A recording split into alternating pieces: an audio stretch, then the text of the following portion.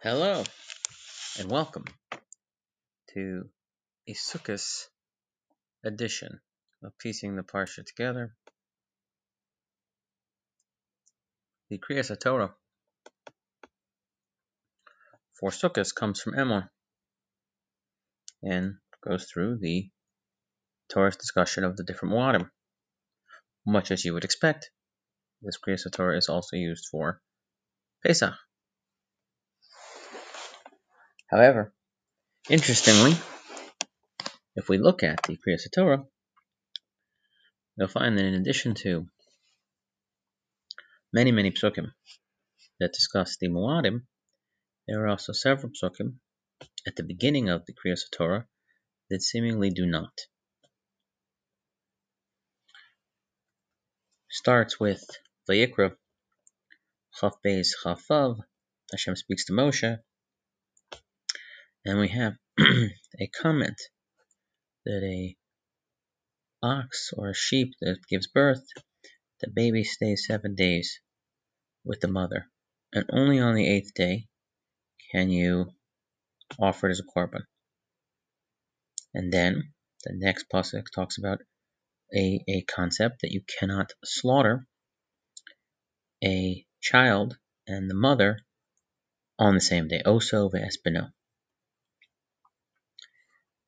And then it says that if you offer a korban, the meat should be consumed within a certain time frame, and you can't leave it over.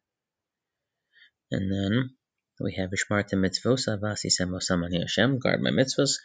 I would say more of a general pasuk. And then velo sachalu es shem kodshi, do not desecrate my name, my holy name. V'nikdashti b'soch b'nei Yisrael, sanctified among b'nei Yisrael. Ani Hashem mekadishchem, I am Hashem who sanctifies you. Final pasuk. Hamotzi eschem eretz Mitzrayim liyos lachem le'elokim ani Hashem. Took you out of Mitzrayim to be your God. I am Hashem. And then v'yidav Hashem Moshe lemor daber b'nei Yisrael v'amar lehem moadei Hashem. You speak to the b'nei Yisrael and tell them about the Moadim. This Kriyas Torah should be more than enough length, whether we're talking 5 aliyahs or 7 aliyahs. So then the question might be is, why do we have this paragraph beforehand? It's a separate paragraph, and it doesn't seem to be directly related to the Moadim. So why is it here? Why is it here? So, a New English Sefer, based on the works of Rav Yitzchak Hutner, the Pachat Yitzchak, one of his Talmidim, Yitzchak Ulster, published Sefer this year on the Tishrei Moadim called Return.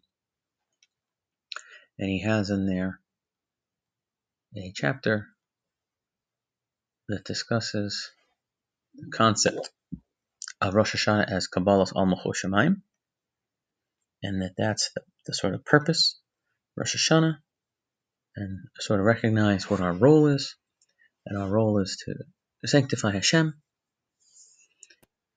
and we have to appreciate that first. So then he says that if that's the case, once that happens, once you go through the Rosh Hashanah experience of appreciating Hashem as Melech and recognizing what that means, the ramifications of that for the Jewish people, so then you can end up with Succos or the other Moadim as well. And that is the connection that the earlier passage talks about, the mitzvah of Kiddush Hashem. That is the psukim of V'nikdashti b'soch b'nei Yisrael, I will be sanctified. That is the mitzvah of Kiddush Hashem. And the explanation, I think, the piece in the Pachat Yitzchak itself, I think, is the third mimer in Rosh Hashanah. I don't think Rav Hutner makes this connection itself, but Rav Hutner discusses the concept of what it means, Kabbalas al Malchut Shamayim, Rosh Hashanah, and the connection would be that once that is appreciated, then you have the Moadim. So we can have the same thing with the Kriyas Torah. You read a passage focused on sanctifying Hashem, and then, and only then, you can talk about the Moadim. It is, I don't believe, directly related, but I think it's, in a sense, similar. If you continue looking at the Kriyas Torah itself, so it goes in order based on Nisan. You have Pesach, and then you have Succos, and then you have Rosh Hashanah, and Yom Kippur, followed by Succos to close it out. Interestingly, in the Psukim related to Succos, talks about counting the Omer, the Bikurim, and the final pasuk, Uvekutzerchem es katzir artzchem, you're harvesting your land. Lo sechale pas sadcha b'kutzrecha, don't finish off the corner of your field when you're harvesting. Leket ktircha, and the gatherings, I guess the harvest. Lo salakate, don't gather them all. Lani lager tazov osam, leave them for the poor person and the convert. Ani Hashem Elokecha, I am Hashem your God. And then it jumps into Rosh Hashanah.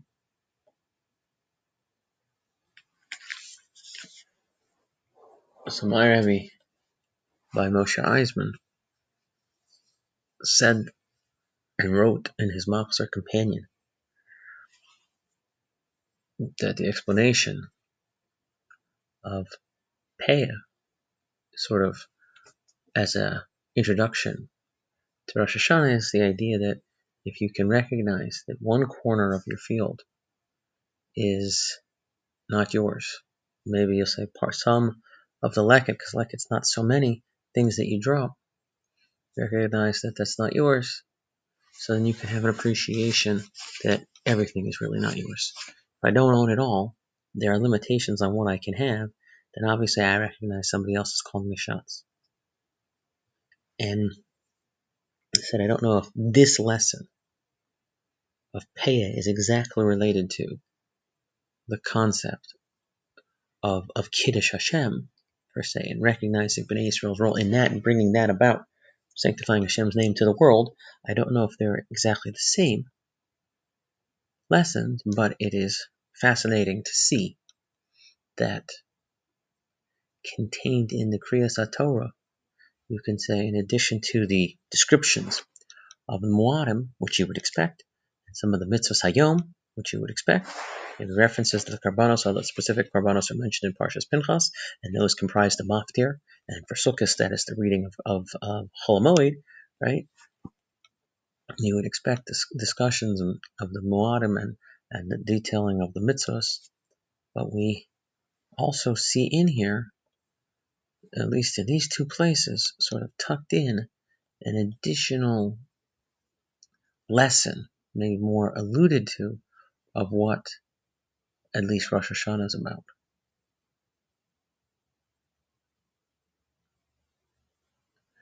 And that is a fascinating thing. But as it relates specifically, let's say, to Sukkot, which is what we're talking about here, right, the takeaway would be is that we hope on Sukkot, and this is what everyone says, you can sort of eternalize the lessons of Rosh Hashanah, and if we do that well, right, then we end up with a Sukkot. And there's a medrash, again, that puts this in real terms, is that is what the lulav and esrog sort of symbolize, based on an older concept that the person who emerges victorious from court would be waving some sort of greenery, and that's what the medrash says is supposed to be a reference to the lulav and esrog. But again, the idea of we have Rosh Hashanah, and if we do that right, then we have that Kiddush Hashem, and then we're able to have the Moadim. Wish everyone a wonderful Yom Tov. Thanks for listening. See you next time.